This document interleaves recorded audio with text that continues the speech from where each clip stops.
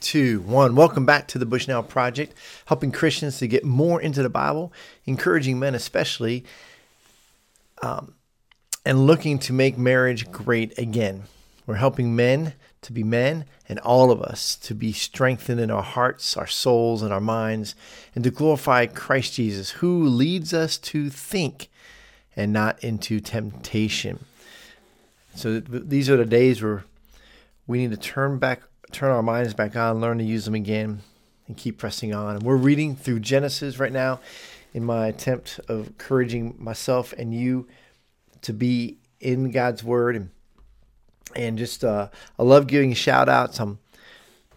We're getting ready to head to see 4 of our children, right? Coming to see some of you that listen to this in the great state of Virginia, and we're looking forward to that.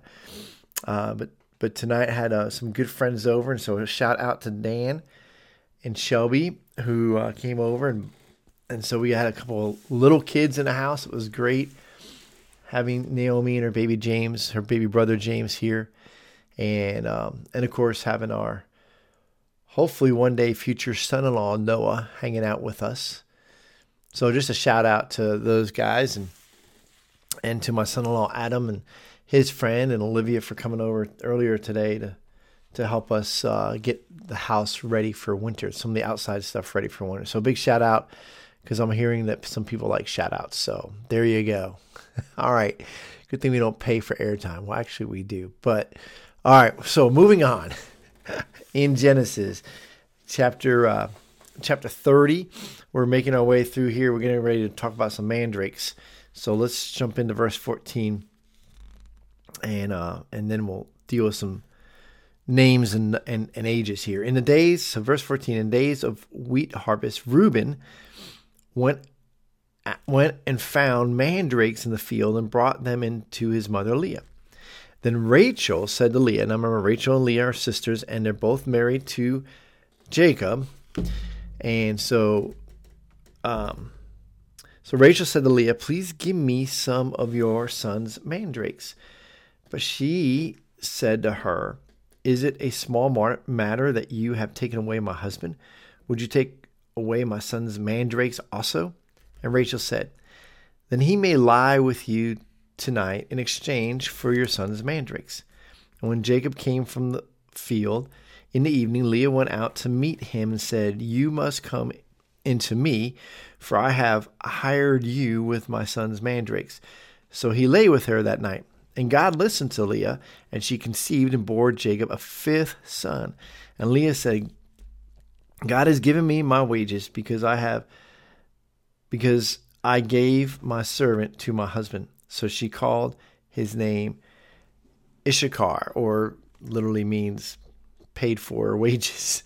All right, and then at verse 19, and Leah conceived again, and she bore Jacob a 6th son. Then Leah said, God has endowed me with a good endowment. Now my husband will honor me because I have borne him 6 sons. So she called the name Zebulun.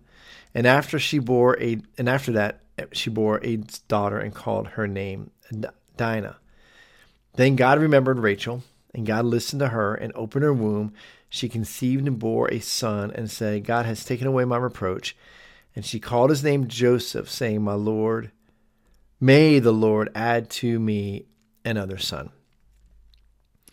And we'll stop there because we're going to transition. But at this point, let's look at some of this craziness that's going on, because this is all happening rather quickly. So according to some of the best at looking at dates and things like this is Jacob's life. So he was 15 when his grandfather Abraham dies. He's 15. And we see that in Genesis 25.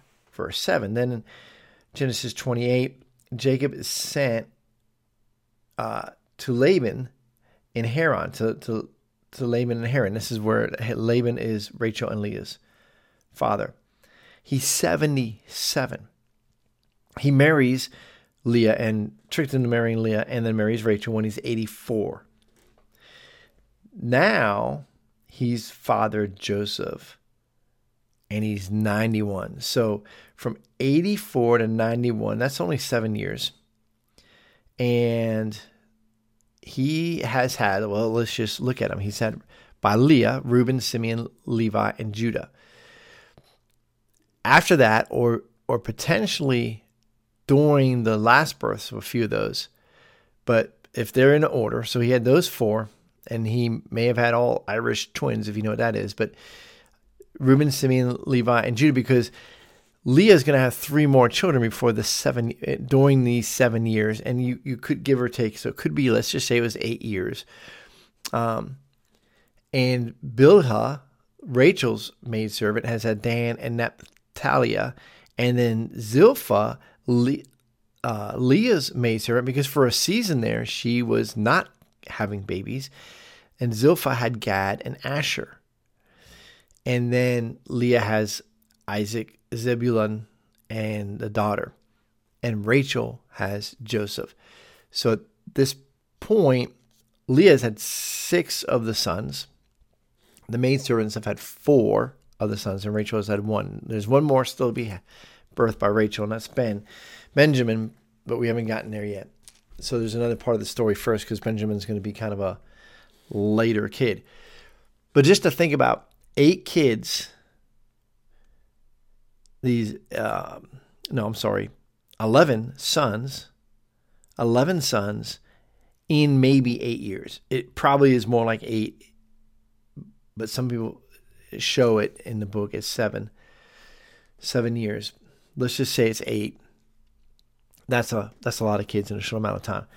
And so a lot of times when you hear these stories about the boys conspiring to kill Joseph or sell him into slavery, I think that often we have this idea that the older boys are a lot older.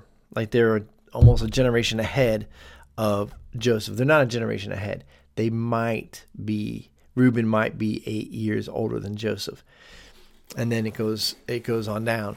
So just something to ponder there. Kind of crazy though, right? So in a short amount of time, a lot is happening here. But one of the things to recognize here is God's hand in all this. God hears again Leah. Leah stopped having babies. Leah wants to have more. God seems to listen to Leah. Leah is the mother, by the way, of Judah. Judah is from whence we were going to get King David. God is going to show us what he is doing with that lineage with Judah. And so it is, Judah will still be alive. He'll know what's going on, and that his lineage is going to be very, very important. So Leah is obviously the mother of Judah. Rachel is not. Joseph is going to have a very important role too, and that should not be left out whatsoever. But I think a lot of times we don't realize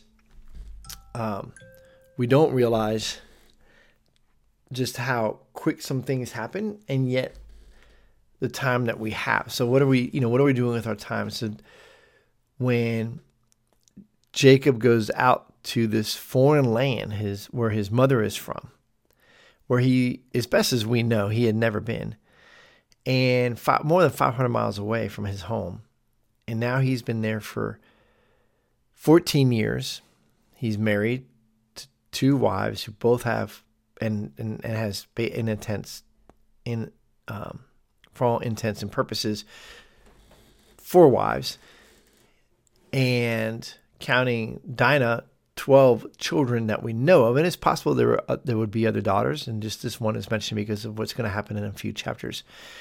And then, of course, Benjamin's going to be born. So 12 sons of Jacob to the 4 wives.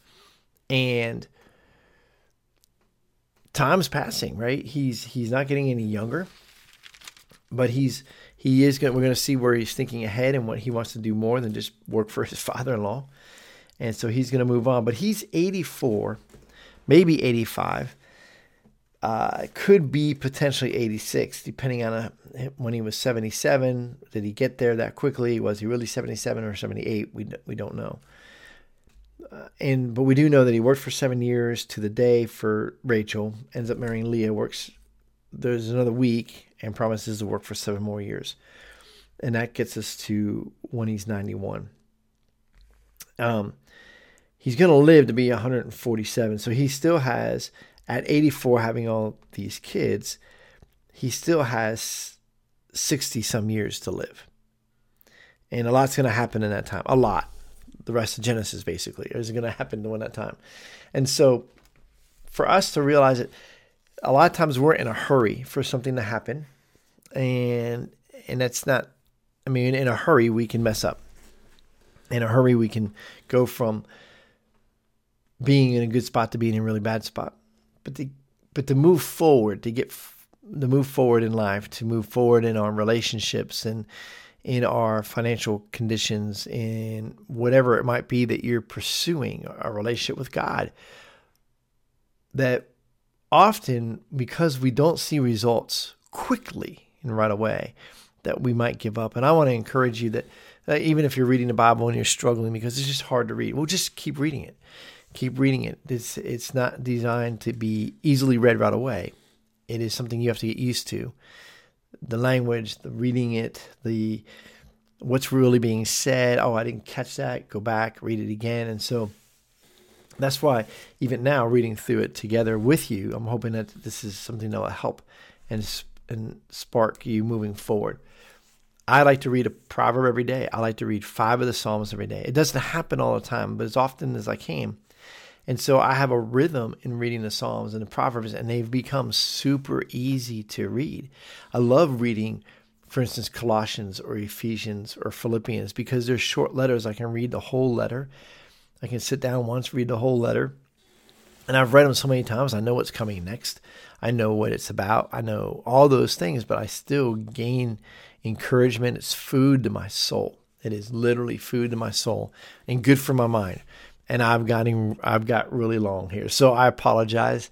Hope you guys are going to have a great, great week. Praying for you. And one of these days we'll figure out this whole podcast on how maybe you can give me a shout out as well, or tell me something you wish I would talk about, or maybe to ask a question about something that I've said or that we're studying.